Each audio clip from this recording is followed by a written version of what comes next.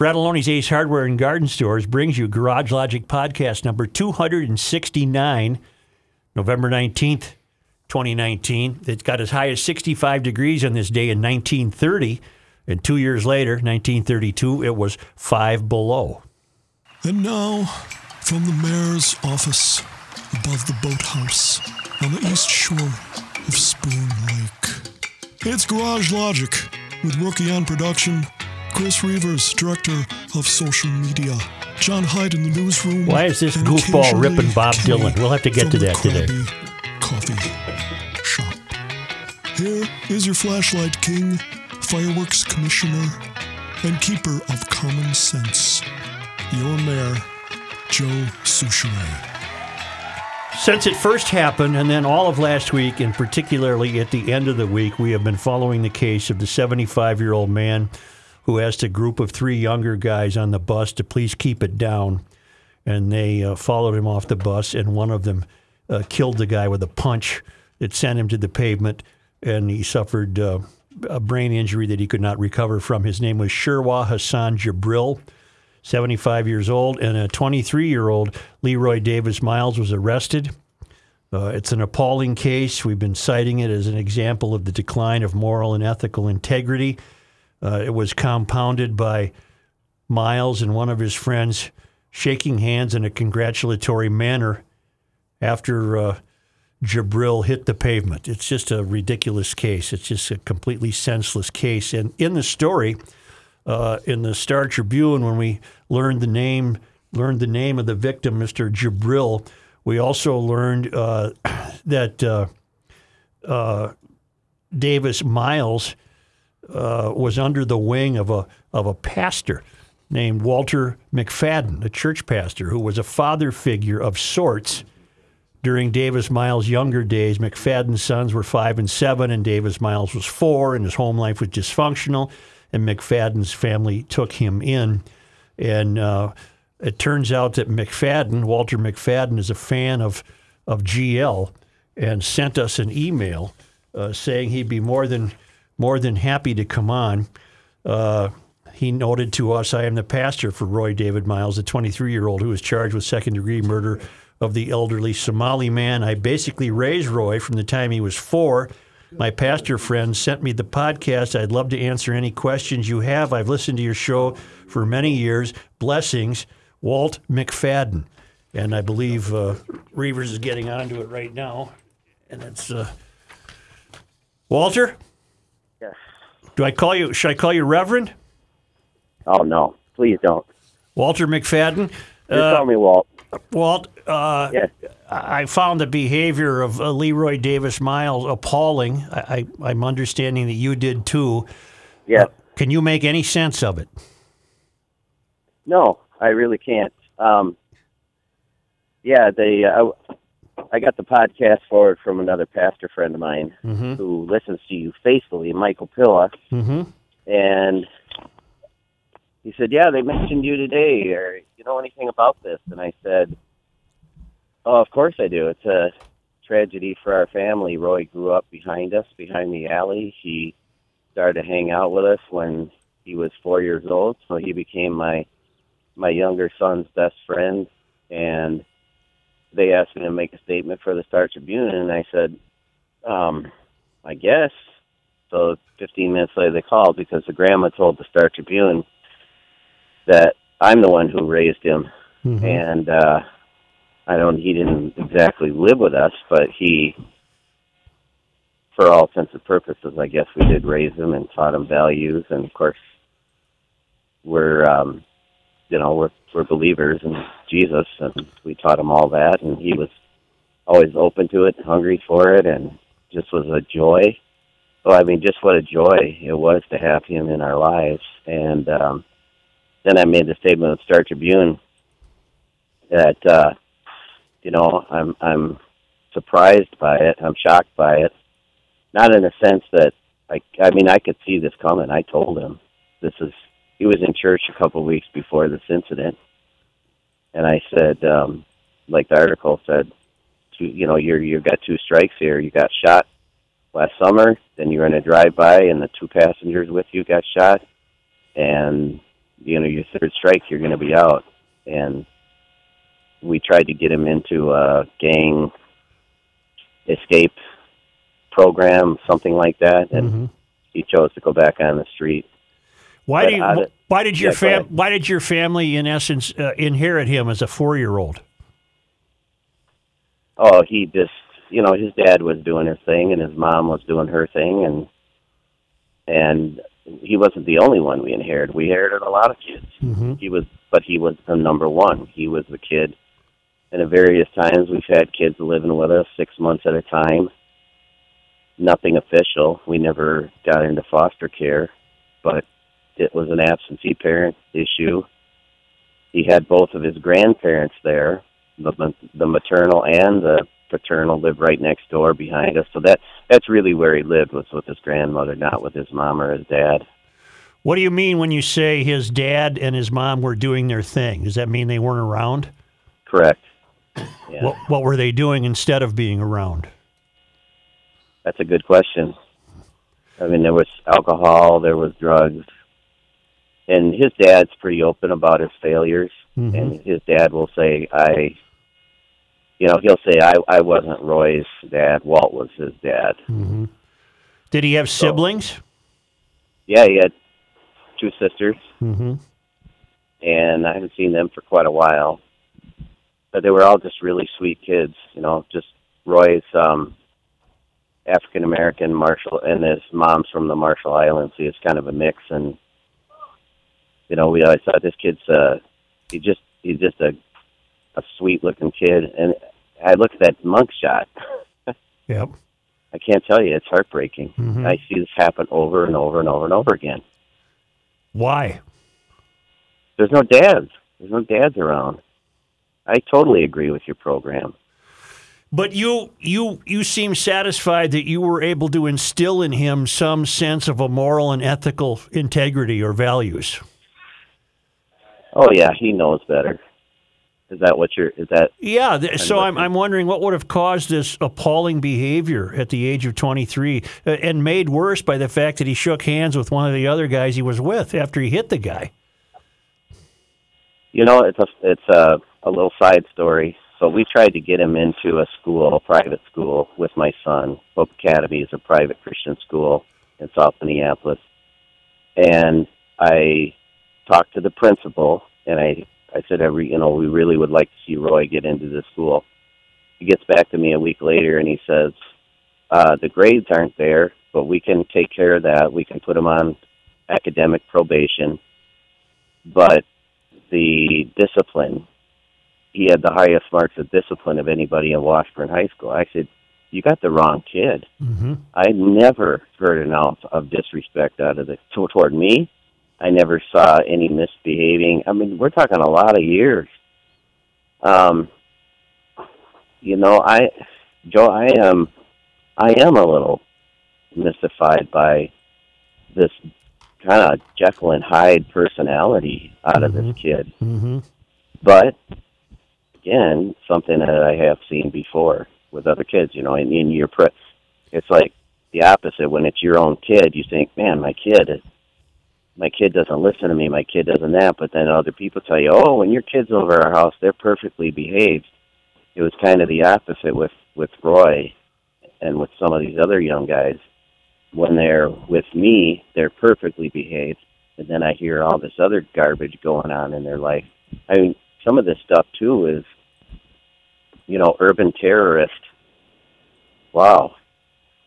Was he really terrorizing I just don't know. I'm not saying that as a rhetorical question. I'm just saying, is this how bad this kid got? Was he going around terrorizing my neighborhood? Because I live in that neighborhood. It makes me really angry. Walt, it makes us tearful. Walt, this is Kenny, and when the piece came out last week and I was reading your quotes, it occurred to me, and I don't really have this question formulated quite perfectly yet, but it occurred to me that somehow, some way, Roy felt the need to get the acceptance of his peers, even if they were bad guys. He felt the need for their acceptance was more important than the family and the loving situation that you and your family provided for him. And that's what I had a very hard time grasping when he had everything that you provided for him, but yet he still turned his back on you and the church and the Lord and sought out the acceptance of his bad guy peers. Can you, is that what happened, and can you explain that, why that is? Yeah, I think that's a really excellent observation on your part, because even as I'm kind of thinking through your comments, it makes a lot of sense to me that, ultimately there is a pull for these young men. And it starts with the fact that when Roy was around a senior in high school, he got this girl pregnant. Well, he has no education. He has no skill, no way to make a living. So what is he going to do? He started, started dealing drugs. And then he gets deeper and deeper and deeper into this lifestyle. And then you can't pull yourself out. Yeah. Your problems mount one on top of the other. I see it all over again. Okay, you get the girlfriend pregnant, so you got a child, and you got all this pressure, and you have to take care of this child and provide for this child. And then they're both immature. So Roy had a domestic violence against her a couple times, maybe more than that. I don't know. I know there are at least two. I just even read today the strangulation that was on there. And I'm assuming that was for this girlfriend that he had. And she was a troubled girl as well. She had been kicked out of her brother's house. She couldn't live with her parents. And one problem mounts on top of the other, right? So you get the girl pregnant, and then you commit violence against her, and now you got something on your record, so you can't get a good job. And you got all this swirl, this storm going on in your life, and maybe ultimately you have no other choice, and then this violence just gets deeper and deeper and deeper. Yeah. Let's go back to the youth. Did he stay overnight at your house a lot, or did he always go back to what he thought was his house? Oh, he always stayed over at our house. Yeah. And yet, despite your influence, you seem to indicate that his problems stem most basically from the absence of the parents. Yeah, I think so. Mm-hmm. It's the absence of the parents, but there's also a culture here, and this is what I think we're missing, the missing piece. And it's not a popular thing to say, but there's a racial aspect.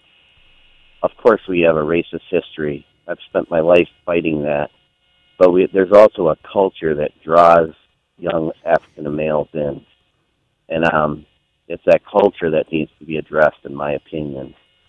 This idea that there's nothing. It's the glorification of this culture. It's glorified in movies. It's glorified in music. Even all the white kids around me, I can't even. We'd blush at the stuff that they listen to now, Mm-hmm. and yet we say, "Oh, that has nothing to do." Of course, it has something to do with it, with how your behavior. If those images are constantly pumped into your mind, and one thing that's really struck me lately is, now it's this. We want to listen to the political opinions of athletes who are barely out of college. I didn't know anything when I was 25 years old. Nothing at all. Yeah, same here. So, Walt, it's Reavers. You mentioned it earlier. Joe just alluded to it now, and one thing that we've been saying on this show for quite some time is, and I think it's the strongest pinpoint of this entire issue, is the absence of the father. How do we change it? Yeah, I totally agree. I mean, that as a Christian, that's God's design from the very beginning. And the first man that walked the face of the earth failed his wife and his family. And the ultimate result of that was the first murder. Yeah. And so I commit my life to telling young men, this is how you live, and this is what your job is, and you're going to fight this same battle that the first man fought for the rest of your life. And the whole reason that Jesus came in the first place was to restore. and he wants to. And I came from a troubled home, so that's probably why I have some empathy for these young men. I didn't know what to do.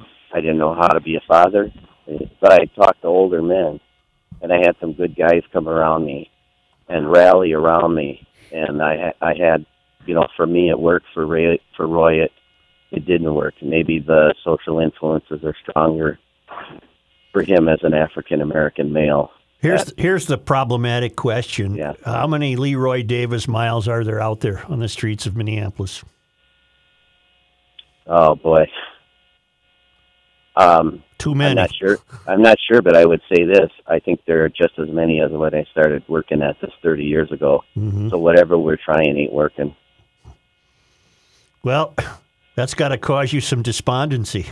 Well, it should cause all of us despondency, right. Joe. Right. It causes me despondency. Yeah. It's awful. Yeah. As for the act itself, the day that this went down, it seems like Roy was just, I don't know, and this hasn't been written anywhere or said outright. It just seems like he was just reacting to get the acceptance of his friends and to just kind of save face. And I think that's what the handshake was all about after the old guy hit the pavement. It seems like it was just merely a bad decision to save face and to look, I don't know, tough in front of your buddies. Would you take it that way? If he was hanging out with the guys that I think he was hanging out, and I'm not sure because I haven't caught him yet, those guys were living, of all places, they wind up across the street from my church. We're on 31st Street and 4th Avenue in South Minneapolis. Oh, I know the neighborhood, yeah. Yeah, and, any slug could wind up being the leader of those guys because they had nothing going on. I mean, just no future, no thought, nothing. And for somebody with just a little bit of leadership, Roy was probably the ringleader, and I suppose, like you're saying, he had to prove himself. Yeah. But it was such a dreadful demonstration of that kid, Roy, having no ethical clarity, no moral clarity. Correct. Yeah. That I can't understand. And the part for us as we pray as a church, our part for us is to pray that Roy will get the sentence that justice requires. Mm-hmm. We're not praying that Roy gets off, that Roy gets special treatment, although sometimes I worry that our justice system is so skewed that maybe, somebody mentioned that works in prison ministry in our church Sunday, that maybe he gets charged with a hate crime for this. That whole term just bugs the heck out of me. Right. They don't know what's in the intent and the heart of a person. Just give him the sentence that he deserves for this crime. In his 23 years, do you know if he ever held any type of job whatsoever? Oh, here and there, but nothing significant, no. Okay. No. Expounding on that, Joe, and expounding on what you said earlier, Walt, I think you're absolutely correct. The glorification of being a bad guy, that's really bad. Nobody's singing songs or making movies about the guy that's working for the city 8 hours a day, 7 days a week, digging a hole, putting in a bridge, fixing the street. You know what I mean? Working for $15 an hour. There's no glorification in working and eking out a living like the rest of us do. Yeah. There's been nothing glamorous whatsoever about my life. It's living paycheck to paycheck, but the great thing is you get to raise a family and you have wonderful friends. You're not in prison. And I've never seen the inside of a jail. I'm not rich. But you're absolutely right. I think the glory is being heaped on the wrong lifestyles here. Yeah, and we can walk and chew gum at the same time. We can address inequities in our culture, and at the same time, we can address that there are other factors at work in these young men's lives. I can't remember this guy's name. This guy, he's the brain nutrition guy, and he writes all these books about young men. And he says, one person blames it on video games, and then the next person blames it on marijuana, and the next person. It can be any one of those factors in any young man's life, but the number one factor that I have found, and I'll take this to my grave, is the absence of the father. Yeah. And we know that statistically, right? Yes. Every year Yep. we hear the same thing. Right. The guys in prison, the guys on drugs, they're all there because of an absence of a father. And I know Roy's dad, and I love the guy, and he's redeemed his life, and he's turned things around. But he wasn't there. Right. Walter, best of luck to you, and thank you very much for joining us. We'll stay in touch. Thank you, guys. Call me anytime. All right, Walt McFadden. Thank you very much, Walt. Jeez. Well, we're certainly on the same page with the pastors, aren't we? Reverend Tim, Reverend Walter. And what are they all looking for? Help. Yep. What a struggle every day for Walt. But Every day. they're out there fighting the fight every day. 31st and 4th. Whew. Yeah. Yeah. Isn't that right by Lake Calhoun? That's no. That's, It's between Hiawatha and Lake Calhoun. It's right around 35W. Yeah, all right. I know where it is. Okay, good. Thank you, Walter. We'll be back.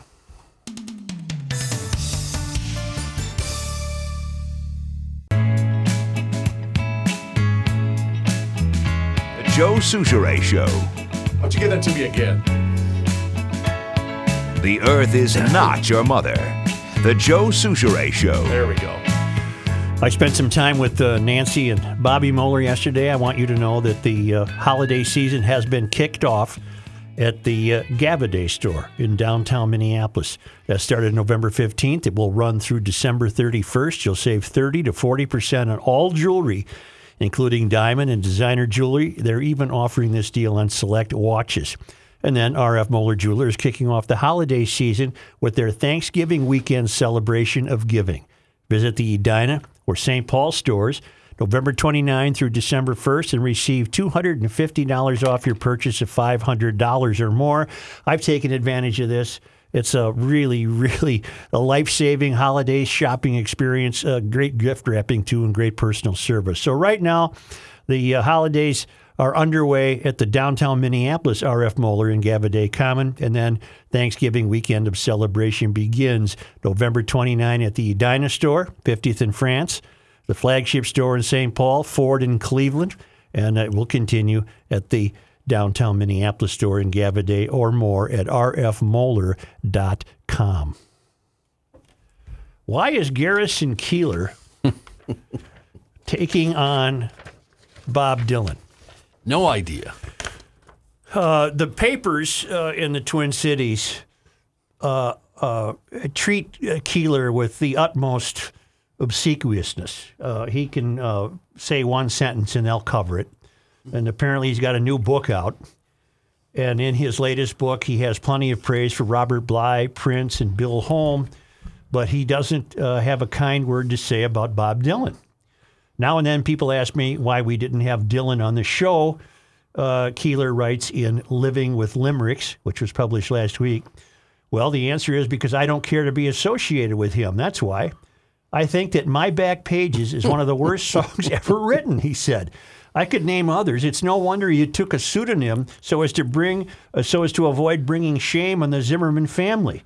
Because it's a book of poems, Keillor can't resist sharing one he penned in honor of the Nobel Prize winner, meaning Dylan. There is a songwriter named Bob who makes some people's hearts throb. They find a thrill in listening to Dylan, and for me, it's more like a job. Well, good stuff, Gary. Hey, there once was a man from Nantucket, Gary. Do you suppose they actually tried to get Dylan on? That's exactly what I was thinking. And Dylan snubbed him? Could be. So this is Didn't even respond, exactly. Crimson flames tried. Crimson flames tied through my ears, rolling high in mighty traps, countless with fire on flaming roads, using ideas as my maps.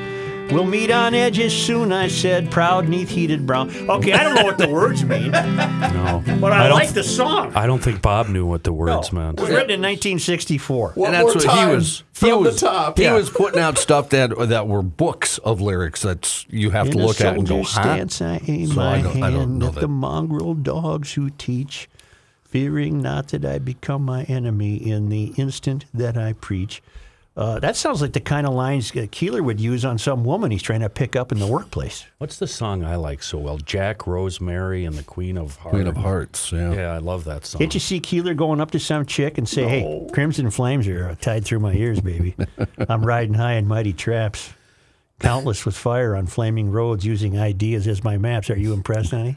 The festival was over. The boys were planning for a fall. The cabaret was quiet except for the drilling in the wall. I bet you're right, Kenny. I bet Keeler stiffed him. I'm sorry, Dylan Stiff Keeler. I've asked Gary to come on this show. I continue to believe it would be a fascinating half hour or an hour of exchanges, and he won't do it. He won't respond to my... Well, it's because you are you. Because he's been on with Lori and Julia a couple of times. Well, what's he afraid of me for? He can outright me any day of the week. I don't think he's afraid of you. I think he hates you, and I think Wow. and I think he believes that nonsense that he thinks he saw you rummaging through his personal stuff. And I never did. No, I believe you, Joe. Yeah. I believe you. Yeah. In fact, I was rummaging through the wrong house. I thought that was his house. No, I didn't. Joe, I didn't. Joe, I don't I'm blame. I don't blame Keeler. The Keeler animosity goes back to years ago when he apparently returned to St. Paul from living in New York. Right, and he left here in a huff, did he not? I don't know if he left here in a huff, but when he came back, he got in a huff because when he came back, the St. Paul Pioneer Press mistakenly, in my estimation, printed his address. You don't do that. Shouldn't have done that. You don't do that. And subsequently, he accused me of going through his garage, well, which never happened. I literally didn't know where he lived. Yeah. And B, even though I had the address, I mistakenly did not know where he lived. And B, I just don't do that. And for some reason, he got that stuck in his craw.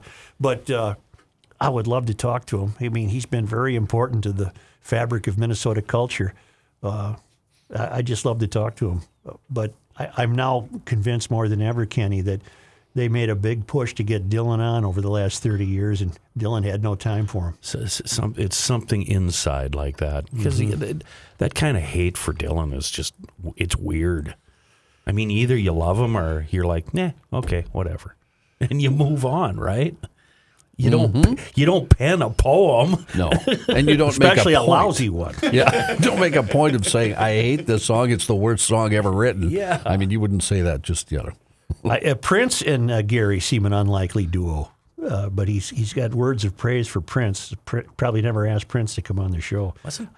There are no black people in Lake Wobegon, to the best of my understanding. I don't think there are. I might be wrong, but I've always been under the impression that Lake Wobegon and the inspiration for that was Freeport, Minnesota, and Charlie's Cafe, where he would just wheel up 94, sit down at Charlie's Cafe in Freeport, and just start taking notes on dialect and conversation, et cetera, et cetera. So much so that I think they kind of promoted over there, and the bicycle trail, which used to run on the Burlington, it runs on what was the Burlington Northern Railroad line. It's named the Lake Wobegon Trail. Right. Well, I've always credited the guy. He built a hell of a franchise. And I also tipped my cap to him when he used his own money to start an independent bookstore.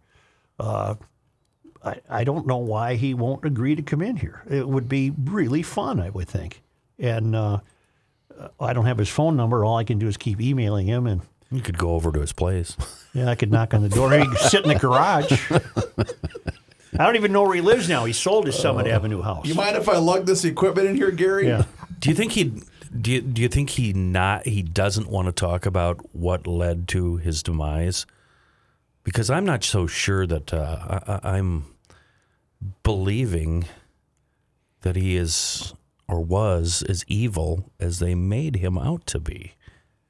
That was very, very. I stay out of those personal things. He fancied some chick or something, and Didn't it seem really bizarre and rather quick Yeah. and without any kind of trial or anything? I'll tell you an interesting story about him. He must have had quite the show business pull for young performers who were really desperately wanted to get on that show. And I was walking down Summit Avenue one time. I did that just to irritate him in case he looked out the window. I would walk down Summit, and I invariably passed his house. And about 3 blocks away, a young woman got out of a cab, and, flannel shirt, the whole deal, probably fresh from Idaho or something. And she said, I understand Garrison Keillor lives around here. I said, yeah. Well, I'm going to go try to meet him. I want to be on his show. This is the true story. And so I pointed. You could still see his house from where I was. And I said, right there, that big white one right there. And she said, oh, thank you. And I said, you be careful. He's a mean old bear. And that's the last I ever saw her or heard from her. For all I know, she's a world famous country music It's artist Liz now. Phair. Yeah, right. It's Liz Phair. But I never knew what became of that.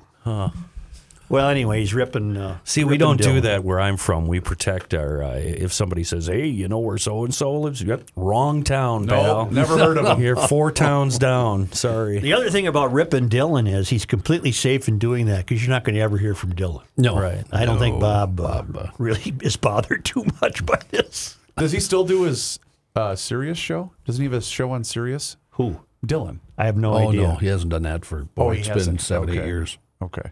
But man, these papers, they love to give the old Gary the pub. I guess he's going to do a comeback show, huh? Somewhere, but he's been saying that for a couple months. Pantages, November 30. He's going to reunite with several Prairie Home companions November 30 for a Christmas show at Pantages. Oh, The there we new go.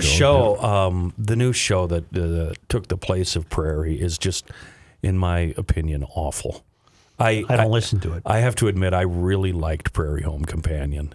I love the feeling it gave me when I'm driving in my truck on a Saturday night listening to that. Yeah, I can't It was a dispute that. really cool old style radio show that was a lot of fun to listen to, and not once did I want to go see it live. Yeah. I just love the radio version of it. That's because you love radio. Yeah, I think that's it. Yeah. Why don't we come back with a Wait Height minute, newscast? I got to mention something very quick, and Kenny's going to get very mad at me, but I'm willing to sacrifice that for the purposes of the show. Speaking of shows, what time do you guys want to meet? Today? Tonight. The Don is speaking on climate change. I got tweeted you about- a thing. I got a thing. Yeah. I'm busy I throwing gotta, up. I gotta do that thing with Joe. I love Don. I do Shelby. I'm serious. I might actually go. Hell of a guy. I love Don, but he's no more of a climate expert than my mother, who's dead. Come on. Wow. So I'm not buying anything he says. I might stop by because the church he's speaking at is quite literally 5 miles from my house. Oh, you should. I think I you might. should do it for reporting, for show purposes. Hey, Don! I'll do it after about 9 IPAs. too. The climate's always changed. What are you talking about? All right, Johnny Height coming up.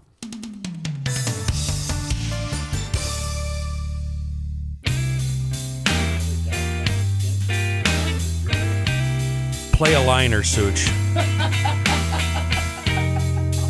Live from the seat of Gumption County, Minnesota, here's Joe Souchere. Did you ever think common sense would be this much fun? Joe Souchere. You wanna do another one while we're Hey, at it? third time's a charm. Third time's a charm. Here's a man who spends hours in hardware stores, sifting through the nuts and bolts of life. Joe Souchere. Here's a man who was busted in Garrison Keillor's garage going through his girly magazines. Alternative liners. I love that idea. Joe Souchere. I never got near this goofball's garage. Big doings at DKMags.com up in New Brighton. Black Friday. But this is cool. They're not waiting. The deals start this week, Thursday the 21st. They run all the way through Saturday the 30th with extra special, not so top secret deals on Black Friday alone. They're open Black Friday 10 a.m. until 5 p.m. Now, instead of me preaching the gospel of DKMags.com, you've heard enough of that. Let's go to Brent of Dundas. Quick, Such. Where's Dundas? Dundas is south of the metro. Right north of Faribault, between Northfield and Faribault on Highway 3. Reavers got it right. Bing, bing, bing. Well, I knew where it was. I said south of the metro. Home of the Dundas Dukes. Anyway, Brent says, I just wanted to report on my last trip to DK Mags. I had never heard of them until they started advertising on GL, and now there's no other place I'll go for any of my firearm needs. All the staff is very knowledgeable, and their customer service is excellent. I had barrels threaded on 2 of my hunting rifles and ordered a suppressor and bought a new barrel for my carry gun. I don't live close, but luckily my delivery job takes me to New Brighton a couple times a month. Whether you're sick of the noise out of your hunting rifle, and my ears ring all the time. I am sick of it. Or if you just need some shiny new accessories to build what he calls a Gucci Glock. I love that term. Gucci? Gucci Glock. Yeah, these guys have what you need. I won't be shopping anywhere else. Sincerely yours, Brent from Dundas. And as for me, I don't care if you have to come from War Road or Fulda. DKMags.com in New Brighton and Monticello Pawn and Gun, worth every mile. And the Black Friday deals, like I said, they start this Thursday and run Saturday the 30th. DKMags.com. Johnny Height. Thanks, Joe. Did you guys see? I thought of it because you talked about your ears ringing. The Brian Setzer story. Yes, I did. He had to cancel his Christmas tour because he's got bad duct tape tinnitus on his ear. It'll go away. It's horrible. Put duct tape on your ear. Yep. He did an interview with Dan Rather. Yeah. That Dan Rather interview, the big interview. Absolutely fascinating. I love Brian Setzer. I do That's too. a guy we should have on. He lives here now. He lives here, yes. Yeah, we I'd should love to Brian. have him on. Make him bring a guitar. What a great guy. Stray Cats. Wonderful guitarist. Well, so much more than that. Yeah, though. I know. Brilliant jazz guitarist, too. Just a wonderful player. Anyway, a Minneapolis working group has suggested the city council approve further study of the role that police play in responding to 911 drug overdose calls. The working group has recommended the city implement sending EMT to overdose victims, recode this call type to EMT only, meaning the police department would only respond if EMT requests it. But drug and alcohol counselor Randy Anderson told our TV guys downstairs he understands it's only a recommendation to study the possibility of implementing it and says he's not in favor of even having the discussion. Anderson told 5 Eyewitness News this is a matter of seconds, not minutes, as to whether a life can be saved during an overdose. If there's now a moment where a conversation has to be had to determine if a police officer should respond or an EMT, I guarantee a life at some point will be lost. Remind me, who said that? Who was the quote? That is from Randy Anderson, a drug and alcohol counselor. Yeah, he's absolutely right. Andrea Larson, a city coordinator with Minneapolis, said the idea is simply in its early stages. There are a lot of ideas and thoughts being explored right now to improve any 911 response. The city council will likely take a vote on the question on the study sometime after the 2020 budget is adopted in December. Just give the cops EpiPens and be done with it. Stop with your stupid studies. Mm-hmm. I think I might open this up to a Twitter forum, but I like this idea that Kenny proposed of alternative Garage Logic liners. A man who can't make a 3, Joe Souchere. I think I'm going to start writing a bunch of these and taking Twitter suggestions. Can't make a 3 or an 8. Gas or electric? He doesn't know. No. Joe Souchere. No. What the Gas or hell? electric? You got a 50-50 shot. What the hell is that smell? Joe Souchere. Police are investigating after a man allegedly stole a vehicle while a child was in the backseat in Robbinsdale. It happened 7:32 in the morning on Monday. A woman was at the Hy-Vee store in Robbinsdale, was putting air in the vehicle's tires. Man got in the vehicle and drove off with her 4-year-old in the back seat. Jesus. Police said the suspect briefly stopped a short time later and the child got out of the car before the suspect drove out of the parking lot and onto 36th Avenue North. Officers found the vehicle abandoned a short time later in Golden Valley. Officers also found a stolen vehicle was dropped off by the same person in an adjoining parking lot just prior to that incident.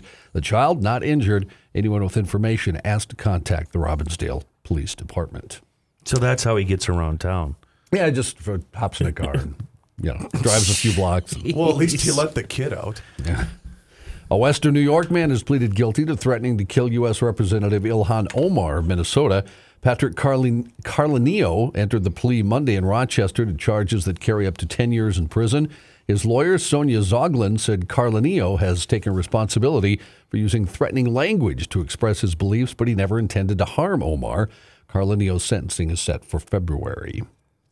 South Dakota's new anti-meth campaign. I'm on it, dude. Featuring people of different ages. It's a bad turn of phrase. It really is. Jeez. They got the 80-year-old farmer in his cowboy hat. I'm on it. The anti-meth campaign features people of different ages and races saying, I'm on meth. It's prompting some online laughter and criticism. Governor Kristi Noem on Monday launched the nearly $500,000 campaign to increase awareness of South Dakota's methamphetamine epidemic. The campaign includes a new TV ad. They spent $500,000 Half on a that mil ad? with an ad agency. Oh, my God. Meth, I'm on it. New TV You know ad. what? I would have taken care of that for $100K. Easily. We could have split it. Jeez. TV ad, billboards, posters, and a website are featured in the campaign. The campaign's motto is Meth, We're on It, is superimposed over the state of South Dakota outline. Noem says South Dakota's meth problem is growing at an alarming rate. The Argus Leader reports a Minneapolis marketing agency created the campaign. South Dakota's Department of Social Services paid the agency $449,000 this fall, according to the state finances website. Did they name the ad agency? They didn't. Yeah. Sometimes some of the most creative people don't work at ad agencies. One top national security aide who listened to President Trump's July call with Ukraine's president called it improper. Another called it unusual.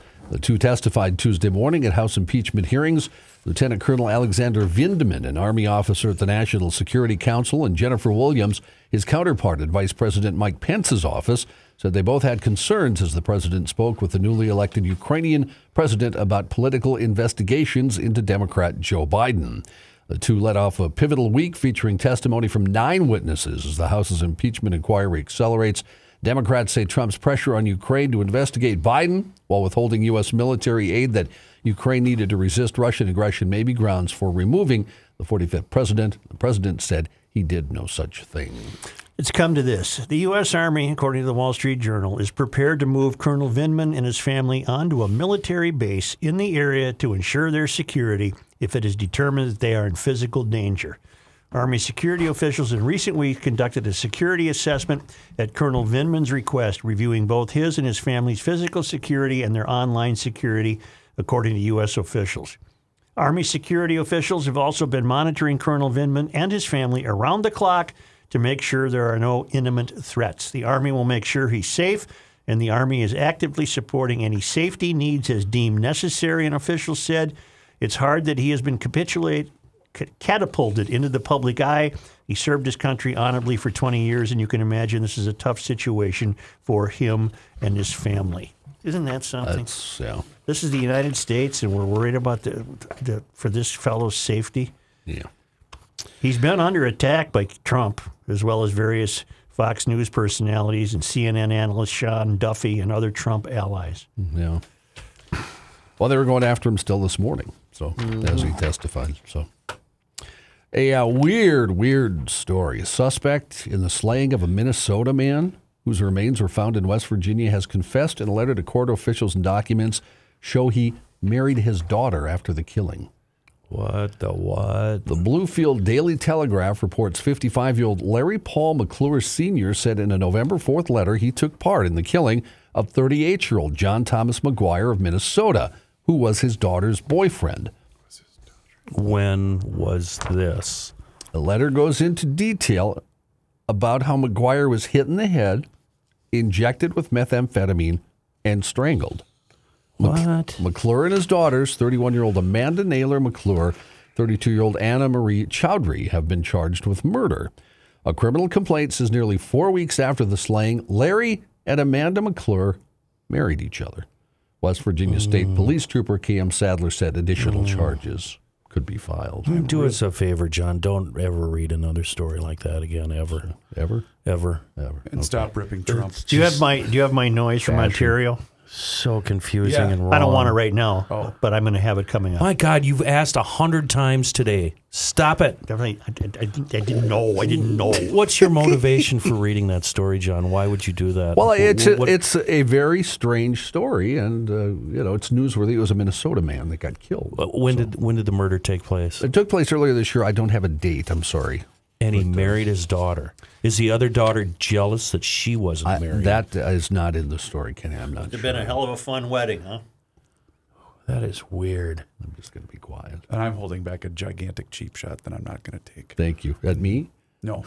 I'm holding in a fart. Did you guys see the clip of the congressman? Speaking of flatulence? Yes. Yes. What'd you make it? It sounded fake almost. He let one go. Either that or he was sitting on a whoopee cushion. Was he just sitting there, or was it a It walking? was a stand-up there at CNN. Somebody in the studio was interviewing him, and he's There was a answering. congressman. He's going, I never. Oh, he just got loose. And then he just kept talking. He broke the wind. Yep. Yeah, It was terrible. All right, well, how's Royce say it? Cut the wind? Yeah. Cut the wind. Yeah, he cut the wind. Is that what he says? Something. He cut the wind. Something very rural. He broke the cheese or cut the wind or something. Sheriff's investigator. I purposely didn't bring it up to avoid those kinds of noises. Oh, and I'm yet sorry. I still can't avoid it. That's my fault. Yeah, That's going to happen. It's Kenny's fault. He started it. Yeah, Kenny. Sheriff's investigators say a suspicious package flagged during the screening process at Florida's Daytona Beach International Airport turned out to be a bottle of lotion. The incident resulted in an evacuation of passengers and workers from the airport at about 6:15 Tuesday morning. Airport officials gave an all clear more than an hour later, resuming normal operations. Volusia County Sheriff's Office posted a statement online thanking people for their patience and saying the object of concern was a bottle of lotion. Sheriff spokesman Andrew Gant said in an email he's not sure how many people were actually evacuated. A lot just stood out on sidewalks outside after being ordered to leave the terminal. In Australia, a Sydney hoarder was trapped for over 14 hours when the garbage inside her house fell on top of her. Fire and rescue crews were forced to break through a side window to gain access to the Canley Vale house. And the firefighters themselves almost got crushed by the masses of garbage from floor to ceiling. The woman's husband, who sleeps in his car outside because of the mess in the house. Oh, my God. Well, he's taken a step further than we have, hasn't he, Joe? Yes, he has. Raised the alarm when he couldn't get a hold of his wife by calling her on her cell phone. I am stuck in a pair of handcuffs. It presented a serious challenge to the occupant's health, and rescue was difficult, said Fire and Rescue's John Moore. The situation was so extreme, firefighters used the same earthquake training used while looking for survivors after an earthquake in New Zealand.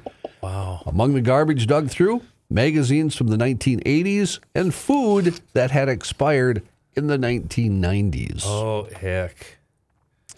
In Georgia, CBS... If you were going to go to that extreme and sleep outside, why wouldn't you just leave? But they found her?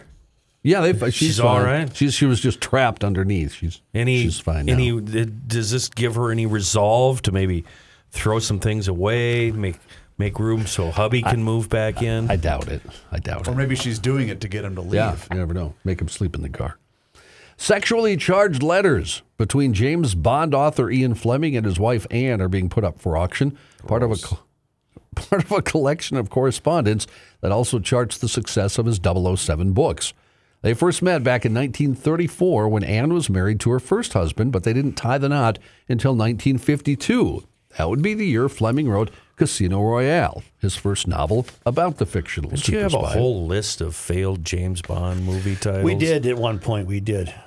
The Man with the Golden One, stuff like that. The Spy Who... Providing her never mind. Yeah. The letters reveal the intensity of their relationship, especially before they got married. In one, Anne wrote to ask Fleming to, quote, put me in your bed with a raw cowhide whip in my hand so I can keep you well behaved for 40 years. Boy, I'd bid on that. The collection contains more than 160 letters written by both of them, and they figure When they hold the sale December 3rd through the 10th, they'll get up to $385,000. Well, who's exercising this? On whose behalf? Yeah, are they hard up for money? Boy, that's a good question. That wasn't. Well, why would you do this? Why would a family member want to expose these letters that were private between him and his wife? Why would you do that? They only had one kid, and I remember reading because I had to go look up his background. And I think it's tawdry. Well, I'm sorry. Did they take any pictures of their private parts and send it to each other? Gabriel Heaton, books and manuscript specialist at Sotheby's Auction House, said the correspondence offered an unmatched record of Fleming's life and career. The letters began when he was working. Now, you might remember he was a big intelligence fellow during World War II. Mm-hmm. They cover his journalism career and his creation of Bond, including time spent writing at his Goldeneye estate in Jamaica. Their correspondence describes a life of glamour and privilege, but also, as the years progress, an increasing bitterness in their life together. Pretty good line from the wife here in one of her letters. You ready? You mentioned bad old bachelor days. The only person you stopped sleeping with when they ceased was me, Anne complained in one letter. Shut up, you old nag. That was a pretty good line. Fleming also describes the extraordinary process of writing a Bond book a year. I've written a third of it in 1 week, he wrote in one letter, a chapter a day. I expect I shall get stuck soon, but to date it goes well and interests me. He wrote of what would become From Russia with Love. He said the first half is about Russia, and that has always interested me. They have decided to murder Bond. No, Thanks, John. Have you read the Bond books? Sure. No. I've never read any. Sure. No. I much prefer the film versions. Yeah? Yeah. I've never read the books. Some hunters in Ontario discovered something terrifying, and you're all going to hear it in a moment. Ooh. Ricey here with the Canopy Group facts. Number 1, the Canopy Group writes more new business in 1 month than a captive insurance agent writes in 3 years. How is that possible? Let's share other facts to answer that question. Number 2, the Canopy Group offers 16 different insurance companies, not just one. Number 3, the Canopy Group offers combined single limit coverage, not split limit coverage. Number 4, the Canopy Group offers only one deductible at claim time, not 2 or 3 or 4 or more. Number 5, at renewal, the Canopy Group shops your insurance with their 15 other companies every year. Captives can't do this because they have only one company. So, if you have your insurance with one of the captive agents, remember they don't have any other options for you. Call 800-967-3389 or visit thecanopygroup.com. You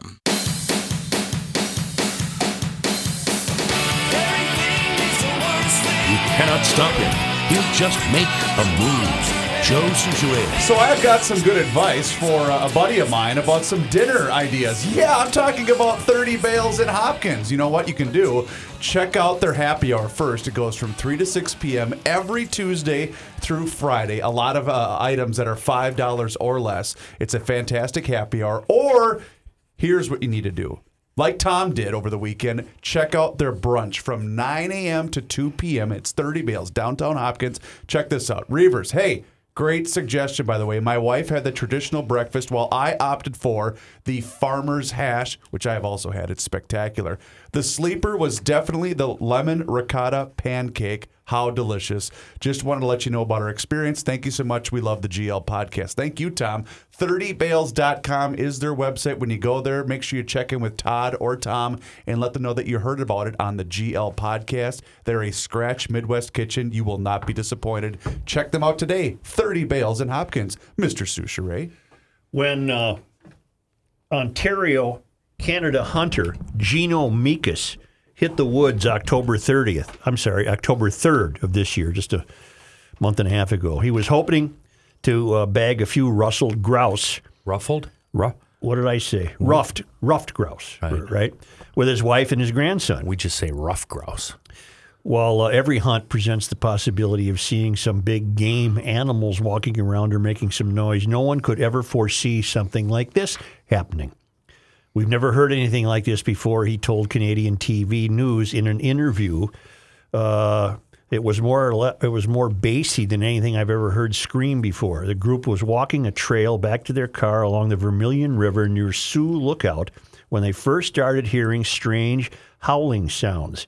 At first, Mikas considered the possibility of it being a moose or a bear, but it said it sounded too deep. Our biologists say it could be a larger mammal, for example, a wolf, but because of a considerable distance from the recorder, there is no way to be certain.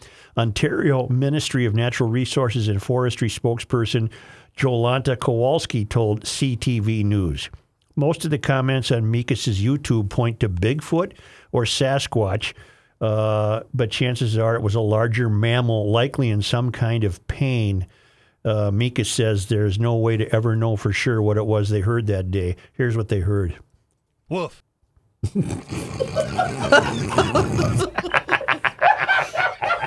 All morning long.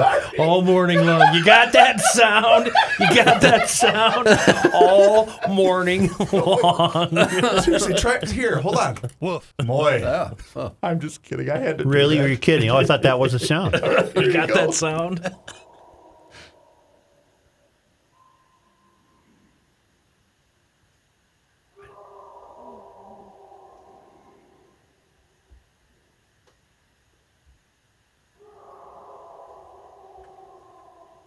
Can't you make it louder? That's as loud as it'll go. Sounds like whale sounds. I could fall asleep to this. It is eerie. Oh.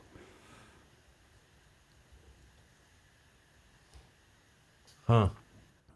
Well, It's cranked. That's as loud as I could make it go. That didn't work. Well, he's about a mile and a half away from whatever it is. And then when you listen to that, and I looked up Sioux Lookout in Ontario, there's not a lot going on up there. There's a lot of lakes and very few roads, and I could see why they'd be freaked out by that. And it didn't sound like anything I've ever heard before. No, that's why I tried to play it, and it didn't elk, seem to work out. Elk have their own crazy howl thing going, and like he said, wolves and coyotes, but that's nothing I've ever heard before. When I heard it, it was more distinct. It must have lost something and so in the translation. Is he speculating on what he thinks it might be? No, Jordy believes it was Vikings fans. After the first half? Right. Did we really go all that way for that punchline? No. I love stories like that. You know what it reminded me of? What's the pass in Russia where the Ural? The pass in Russia where the young people in tents were savaged and died. Oh, it's right. Yeah, the forward pass. No, it was Dabnel Pass. No, I believe it was called the This Too Shall. Dyatlov. Dyatlov. Yep. Dyatlov. Yeah. Back in the 50s. Yep. 9 people killed. Kenny, Northern Ural Mountains, so at least you had the part of it right. Barry Schaukel writes, Joe, having one of your best guests ever in Jason D. Hill, we return back to the failed academy where the kids are not being taught, but indoctrinated. As often the case, this indoctrination is an additional source of the breakdown of moral and ethical clarity. This is evidenced by a Texas teacher who says parents should not have the final say in school drag queen events, then blasts their misguided, bigoted views, and he attacked the parents' archaic religious beliefs. He further stated that he believes raising a child is the responsibility of the community and that parents should not have the final say. Let's be honest, some of you don't know what's best for your kids.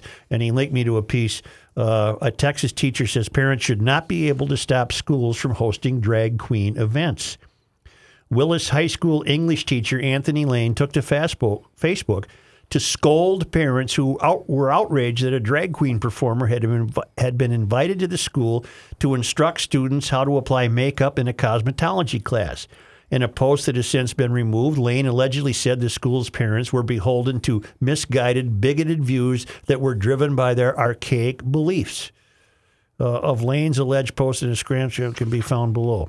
I believe that raising a child is the responsibility of the community, and parents should not have the final say. Let's be honest, some of you don't know what is best for your kids. Wow. Parents believe they should be able to storm the school in the name of political and religious beliefs if something happens in the school that they are morally opposed to.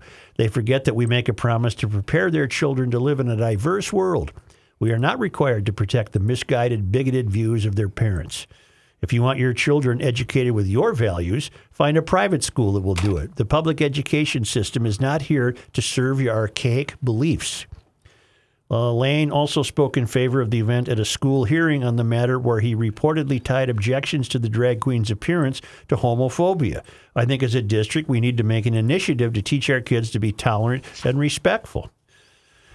The controversy began when a teacher invited a drag queen named Lynn Adonis DeVoe to address a cosmetology class at Willis High School. Let me stop right there.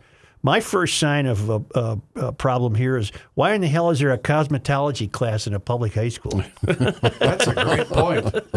The school district, which is approximately 40 minutes north of Houston, told parents they were unaware the performer would be appearing in full drag. School administrators learned at the end of the day that the man was wearing jeans but also wore heels and makeup. However, the speaker did as asked, which was to talk to students about makeup application. The guest speaker did not discuss sexual orientation, lifestyle, or anything other than the makeup application. Well, the speaker did what the speaker was paid to do. At least one local school administrator and several parents were angered by the school's decision to invite Adonis DeVoe to campus. I put numerous calls into the administrator's office, which of course they made it abundantly clear they will not talk about it, said Dale Inman. I've got a problem when somebody with a false name enters a school and has advertised himself as an adult exotic dancer. No one would be allowed in a school under those circumstances, Inman added, while noting Adonis DeVoe is free to do what he wants in his personal life. As a parent, I have a right to know what's going on in that school building, he said. All right. I don't, not according to the teacher, you don't. I don't think guilt needs to be laid on the performer, or what was his name? Adonis DeVoe. Yeah, I don't think guilt should be laid on Adonis's shoulders. It's not his fault. It's the English teacher I'm citing.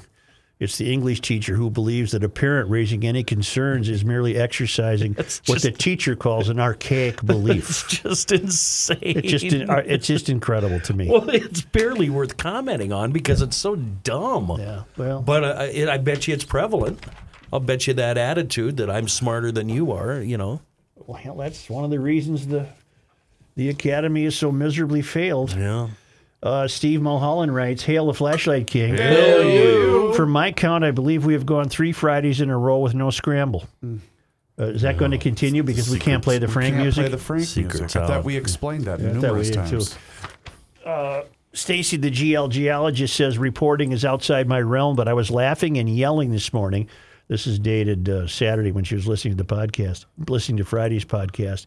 I remembered the story as well. It seems like it was over a week ago, but it looks like just a couple of days. I'm with you, Joe, and that was the Krispy Kreme guy getting his vehicle upgraded. Yeah. You guys poo-pooed me. We did. Yeah. And we were proven wrong. Mm-hmm.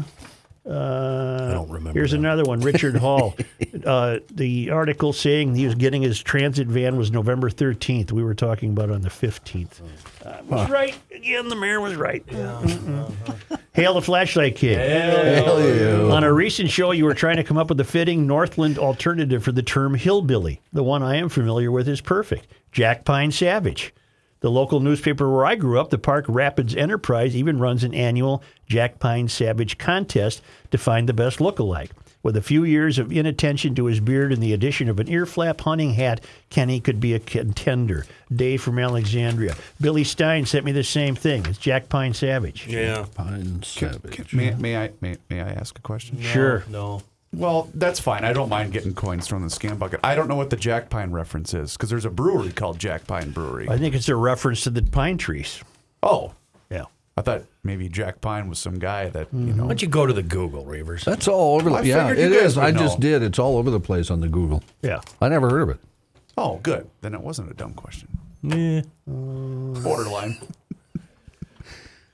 Joe, it's your atheist friend Rob again, and I just wanted to say the podcasts just keep getting better despite Rookie's best efforts. Of course, I'm kidding. That's beautiful. That's just beautiful. And thanks for being a beacon of hope in some dark times. I found your recent story about Annie and her atheist caravan pretty amusing. It did, however, make it even more clear to me that she is painting a lot of us in a very bad light.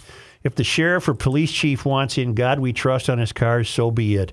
Our law enforcement friends have enough to deal with, so give them a break. The only thing that would terrify me in that case would be if they started dragging out a Bible for sentencing guidelines when they pulled you over. I doubt that's happening, so I think we're all fine. I've been putting a lot of thought into your discussion about the increase in downtown crime, specifically near the light rail terminals. I just found that my middle son's girlfriend takes the bus to school in Dinkytown, and I am concerned for her safety. I mentioned previously that the crumbling of society's moral compass has driven me to obtain a carry permit, which I have done. I've done my due diligence and put a lot of time into training. I also visited DK Mags, so Kenny should be pleased. Thank you. As a side note for Kenny, I'm really torn between a 9mm and a 45 ACP. I imagine Kenny would say just buy them both. Even though I live in the Anoka-Ramsey area and don't get downtown much, I would still be very hesitant these days. I'm not easily intimidated. I'm about 6 feet, 260, and heavily tattooed with a long gray beard, sort of like Santa coming out of Rikers.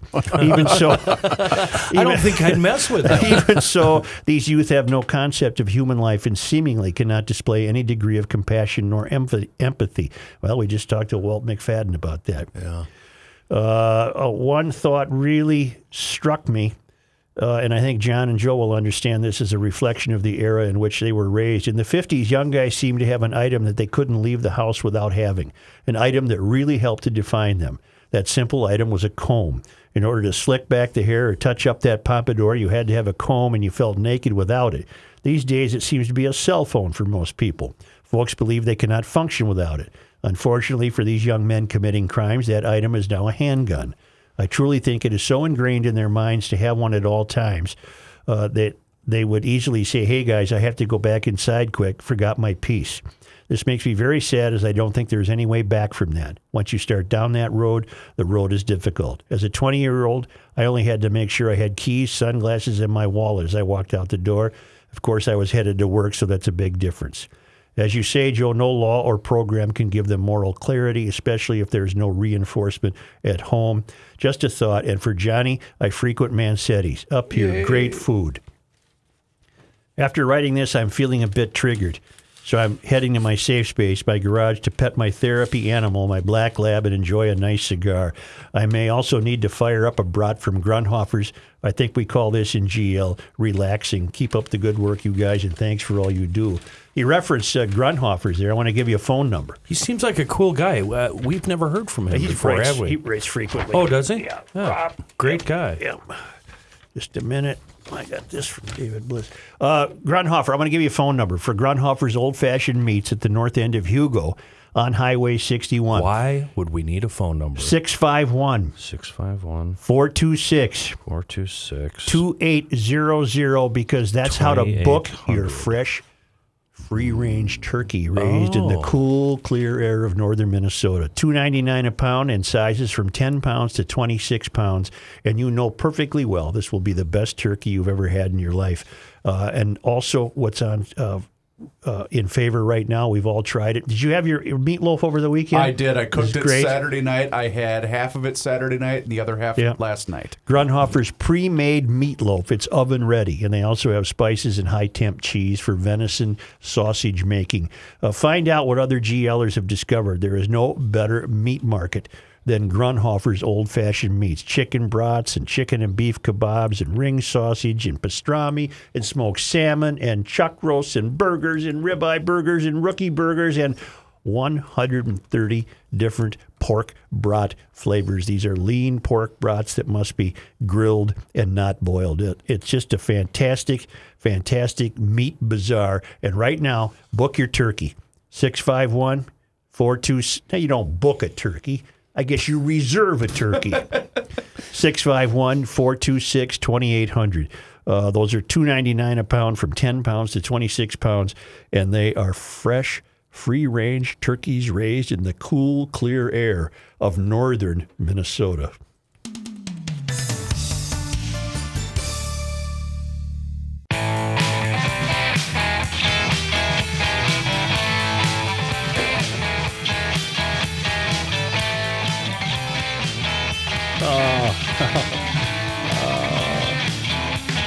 The earth is not your mother.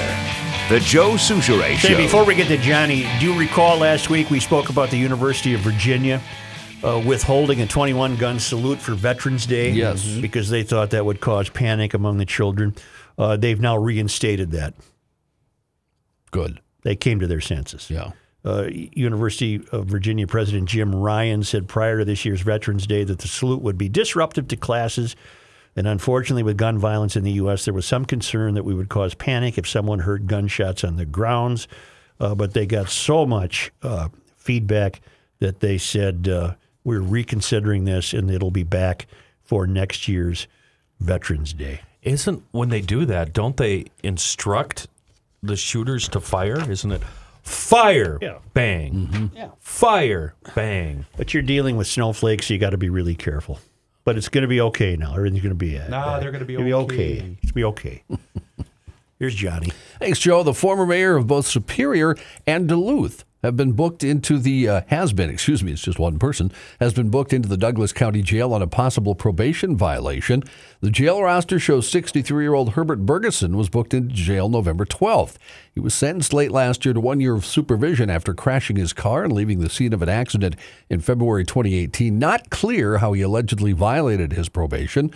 Bergeson was the mayor of Superior from 1987 to 1995 and then became mayor of Duluth from 2004 to 2008.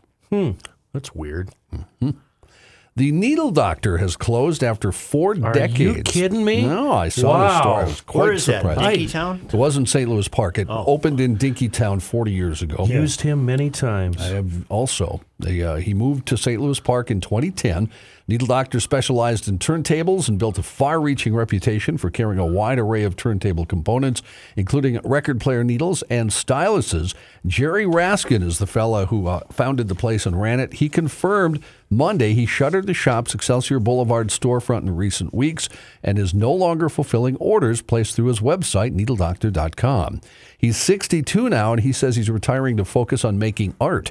He said he recently underwent radiation treatments and chemotherapy for tongue cancer, which he described as brutal. He said, it's really a matter of the heart. My heart just wasn't there. The money was good, though, I can tell you that. Raskin estimated the Needle Doctor did about 90% of their sales online. Well, I thought vinyl was making the big comeback. It is. But apparently he doesn't want to screw around anymore. Why wouldn't? I wonder why somebody wouldn't want to pick it up. Well, let me continue with that I might story. have a notion. Well, that kind of online. Hey, yeah. Are you kidding me, Joe? We need a loan. Yeah.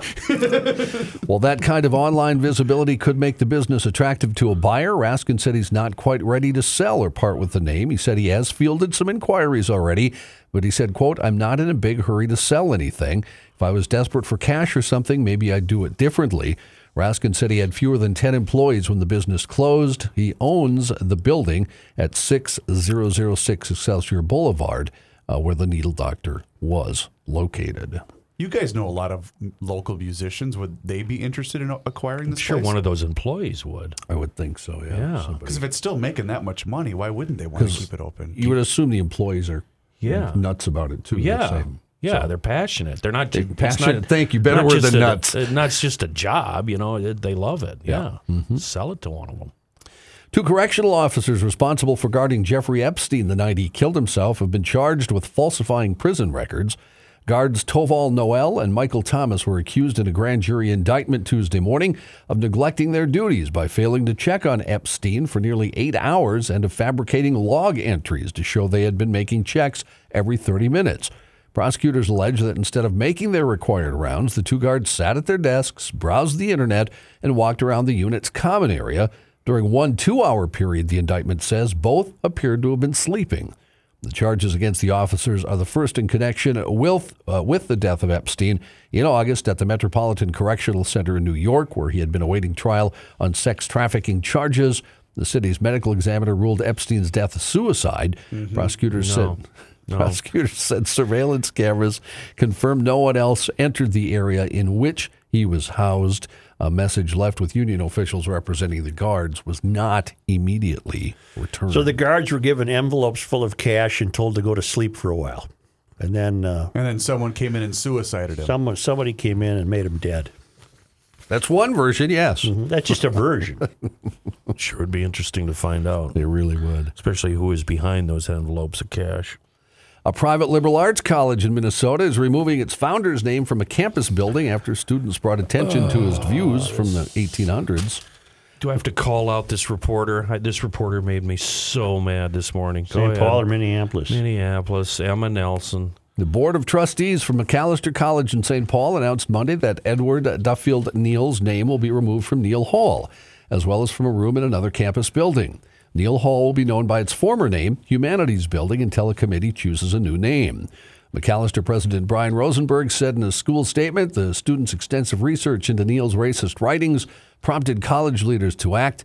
Macalester's student newspaper, the Mac Weekly, published a special issue last month that highlighted Neal's racist writings about Indians and his opposition to coeducation. It might shock the people at Macalester, but most of us don't get the Mac newspaper. It would have been nice if either one of the Twin Cities newspapers would have been provided examples of this guy's racism. It's unbelievable. Where did you learn your job? This is awful reporting. They're not in kids. Your work's not done. You're not going to be done until it's just building A, B, C, and building 1, 2, 4, 6. Oh, it's blue line, green line, Terminal 1, Terminal 2. It's what the world is. What? Joe, the story of the Red Line in Seattle that I sent you. Yeah, they can no longer call it the Red Line because somebody complained and power washed that because it's evocative of when redlining kept blacks from living in certain neighborhoods. So they power washing the term red, the name red. It's interesting you two had that reaction to the story because I had the same exact reaction reading it in the Star Tribune. You never find out, so I had to go online and do some research. Well, help me. I didn't have time to. Well, basically, he thought they were savages. He thought they didn't belong with white people. Go back to our first territorial governor. Yeah, it's all the first governor of the state. Yeah. That's everybody that founded the area up here. It's everybody. That's why the work's never done for these kids until it's building A, B, C, and D. Educate us. Tell us the good he did. Tell us the bad he did. Educate us. Don't just whitewash this away, you dumb moron kids. I mean, when are they going to realize that? And he was a man of clergy, right? Yes. Yep. As were many of these people, these early settlers and the founders of this territory and state. And they all spoke like that. It was awful. You know how they used to say, forget it, it's Chinatown? Yeah. Forget it, it's Macalester. But it'd be such an opportunity to educate us, Suits. Right. Tell us both sides. Tell us everything. It's the same way they blew it with Calhoun. Mm-hmm. Just throw up a few big signs and plaques. Educate us. Tell us what went down. That doesn't signal your virtue strongly enough. Jeez. The Salvation Army has responded to Chick-fil-A's announcement that the fast food chain's charitable arm will not be donating to the faith-based organization in 2020, despite providing donations to the organization for several years. In a statement, the Salvation Army said it was saddened by the news. The Christian organization and Chick-fil-A itself have been criticized for their stances toward same-sex marriage and other issues affecting the LGBTQ community, with many accusing the brands of being anti-LFBTQ. What's the F? I don't know, but they don't seem like oppressed groups anymore. To me, this seems like their first marketing error. They were just doing gangbusters, doing just what they're doing. Salvation Army does a lot of good work for the homeless. Why'd they cave? A lot of good work for the homeless. They've been so steadfast in pushing back these over the last many years. Why did they finally cave? I don't know. But I say it's a marketing error. People were still flocking to their stores. Yeah. Chick-fil-A made the announcement Monday that it would no longer be providing donations to the Salvation Army and the Fellowship of Christian Athletes. They said in a statement, "We urge the public to seek the truth before rushing to ill-informed judgment and greatly appreciate these partners and donors who ensure that anyone who needs our help feels safe and comfortable coming through our doors." According to the Salvation Army website, which has a page dedicated to the services it provides to the LGBTQ community, the charity embraces people regardless of race, gender, ethnicity, sexual orientation, or gender identity. Chick-fil-A announcing, it's the same paragraph. Never mind. That's the same one. Same paragraph. Don't read it again. Hell. Got that story from Joe. Thanks, Joe. I've got a lot of gay and lesbian friends, and I don't feel, and I'm not getting from them, that they think there's a war on them. You know what I mean? Mm-hmm.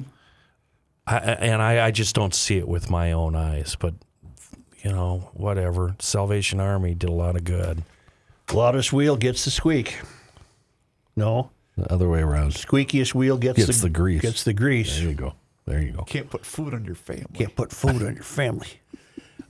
We have the list of toys topping the Consumer Safety Group's list of worst toys for the holidays. Bag of glass. Thought we already did this. The World Against Toys Causing Harm, did we? I think so. But do it again. No, I think we did the Toy Hall of Fame recently. Yeah, we did the Toy Hall of Fame. Yep. The ones that they say caused the most harm this year: a Nerf dart gun, an ice cream Shoot your eye out, I suppose. ice cream scented Nickelodeon slime, Yeah, we have that in our house. and a plastic Power Rangers claw among the toys.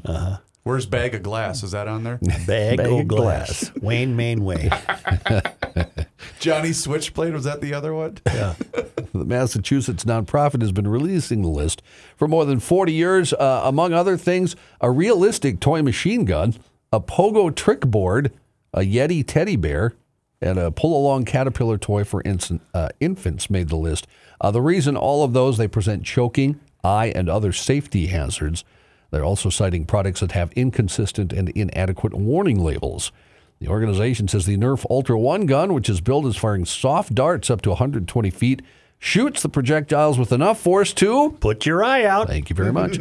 Also says the warning label on Flybar's Pogo Trick Board tells kids to wear protection, but the product's packaging features a child using the device without wearing a helmet or anything What about else. bag of dirty needles, bag of used needles, anything like that? You guys, when you were younger, you're probably too young, Chris, but John, Joe, maybe, you ever play a yard game called Jarts? Oh, yeah. That was the funnest, put your eye out. coolest game ever. Basically, big what would you call them? Heavy arrows? Metal pointed tips, arrow. Right, with plastic fins. Oh, I played that. And then you put a hoop, 20 feet away, and you kind of underhand toss these, and the weight of the head would make them stick into the ground. And if one hit your foot, you got a 1-inch hole in your foot. Oh, you got a cast on for 6 months. It was the funnest yard game in the whole world. So then you get bored with that and you start throwing them at each other.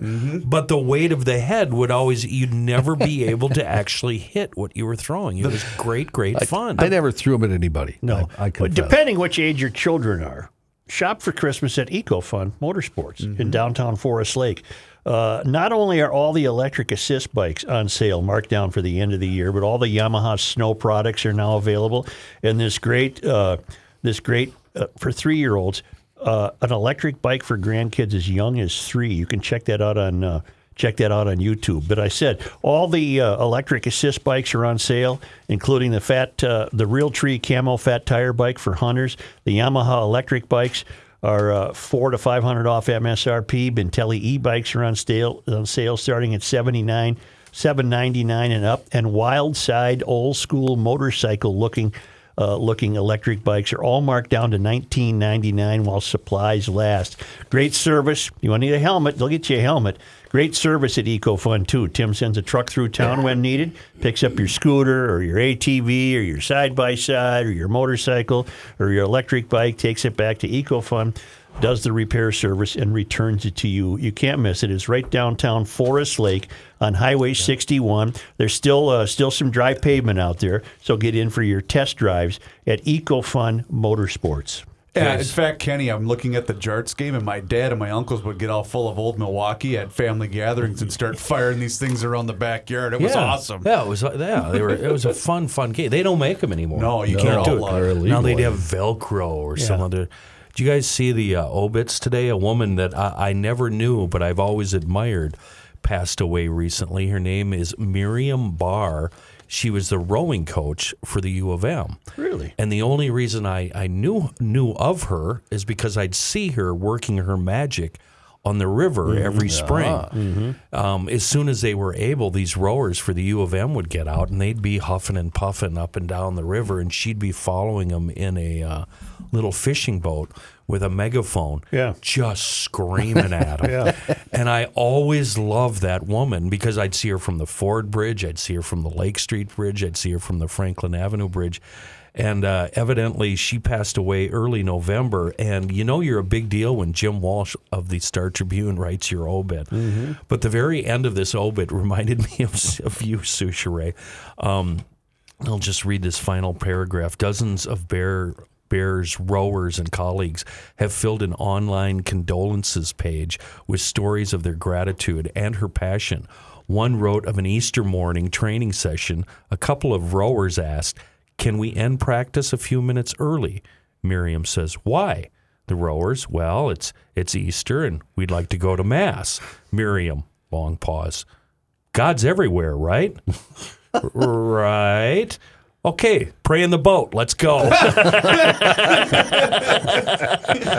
But it was quite the sight to see these kids, in these long, long boats with all these kids in there huffing and puffing, and she's following behind. How old was she when she died? In a fishing boat? I believe she was born in 43. Not that old. No, not really. 76, 77? Yeah, she was 76. Yep.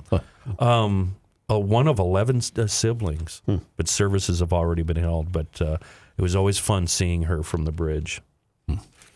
In Georgia, an investigation reveals chaos in the cafeteria at Cedar Grove High School last Thursday. Everything caught on camera. Tia Watkins said school police injured her son's arm trying to restrain him in the altercation. "My children were targeted," she said. "They were not involved in nothing. They restrained my son for no reason. They took his arm and pulled it back and broke it." Plus, she said her daughter was arrested and charged with disorderly conduct for checking on her brother. Why did all this start? Well, it was a food fight. Started over comments made about chicken wings and ranch dip between a lunch lady and a Cedar Grove student. We're losing our minds over food all over the country. It's the Samer theory. Yes. People are going nuts about dip. Parents say both the student and the lunch lady were arrested. Joel Edwards is a longtime DeKalb County resident. He's appalled by what happened. He said, "We need some good leadership in these schools. I'm hoping parents can step up because it's their children, it's their kids in these schools. It's an incident which Watkins and other parents say they will take to the school board next week to make some complaints." When President Trump boarded Air Force One to fly to Kentucky 2 weeks ago, the plan was in place for him to give a final approval to a ban on most flavored e-cigs. By the time the president landed back at Joint Base Andrews outside Washington, though, the plan was off and its future now is unclear. For almost 2 months, momentum had been building inside the White House to try and halt youth vaping epidemics that experts feared was hurting as many as 5 million teens. Both First Lady Melania Trump and Ivanka Trump, the president's daughter, pushed for the ban. But as Trump sat surrounded by political advisors on the flights to and from Lexington, he grew reluctant to sign the ban. He told them he was convinced it could alienate voters who would be financially or otherwise affected by a vaping ban. News conference scheduled by Health and Human Services Secretary Alex Azar to announce the ban was canceled. More meetings with industry leaders and lobbyists were proposed, according to officials. Trump tweeted last week he'll be meeting with vaping industry reps, medical professionals, and others to, in his words, come up with an acceptable solution to the vaping and e-cigarette dilemma. The White House is yet to announce a date for a meeting, and they had no comment about that. Did you see story. where he went to Walter Reed Hospital Saturday? Yeah. Hush, And, hush. and the excuse was he's starting his 2020 physical, and then he'll finish it some other time. That doesn't ring true. But he was walking around. I don't know what's wrong. Yeah, he walked to the car. Yeah. It was strange, though. It looked like one of those, the Secret Service agents. Right. Everybody's rushing around. And Maybe he had an anxiety attack. Does he get those? I don't know. maybe he does now. Yeah.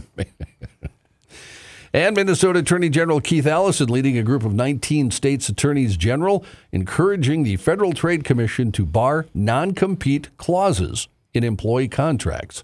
Non-competes, as everybody in radio knows, are added to contracts to prevent workers from seeking employment in other companies within the same industry.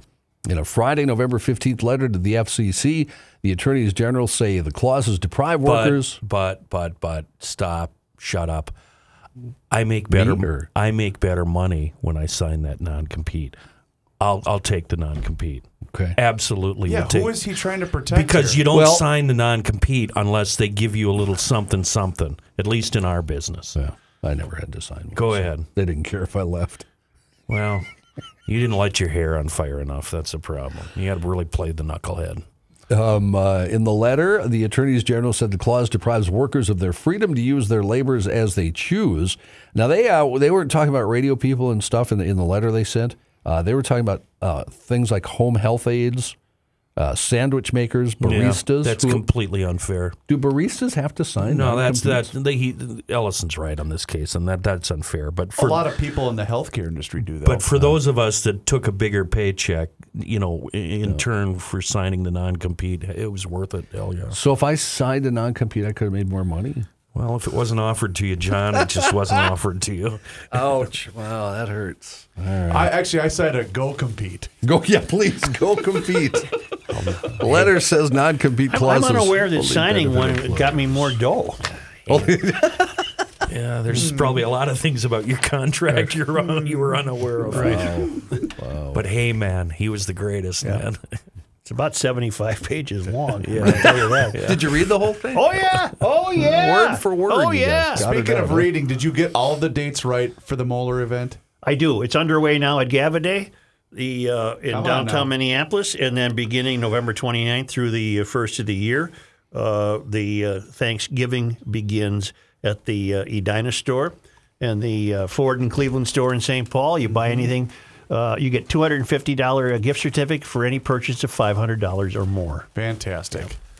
Is this the part where Rookie talks us out? Pretty much. Yeah. Also, don't forget to visit Fratelloni's Ace Harbor and Garden Hey, everybody, stores. I'd just like to remind you the Family Roundtable podcast where we sit around and pull each other's fingers can be heard every, I don't know when the hell we recorded it in the middle of the night on Sunday, and it's released or dropped sometime, I don't know, Monday or something, and we've got a new contest in place where you send us this and we'll send you that, and it's really complicated, but it'll be a whole hell of a lot of fun. And be sure to like us on Facebook or TunesI or whatever the hell that is. And thanks for listening, and tell your friends, and kiss my big fat white butt. What he said. Check out glgaragelogic.com. We'll talk to you again tomorrow.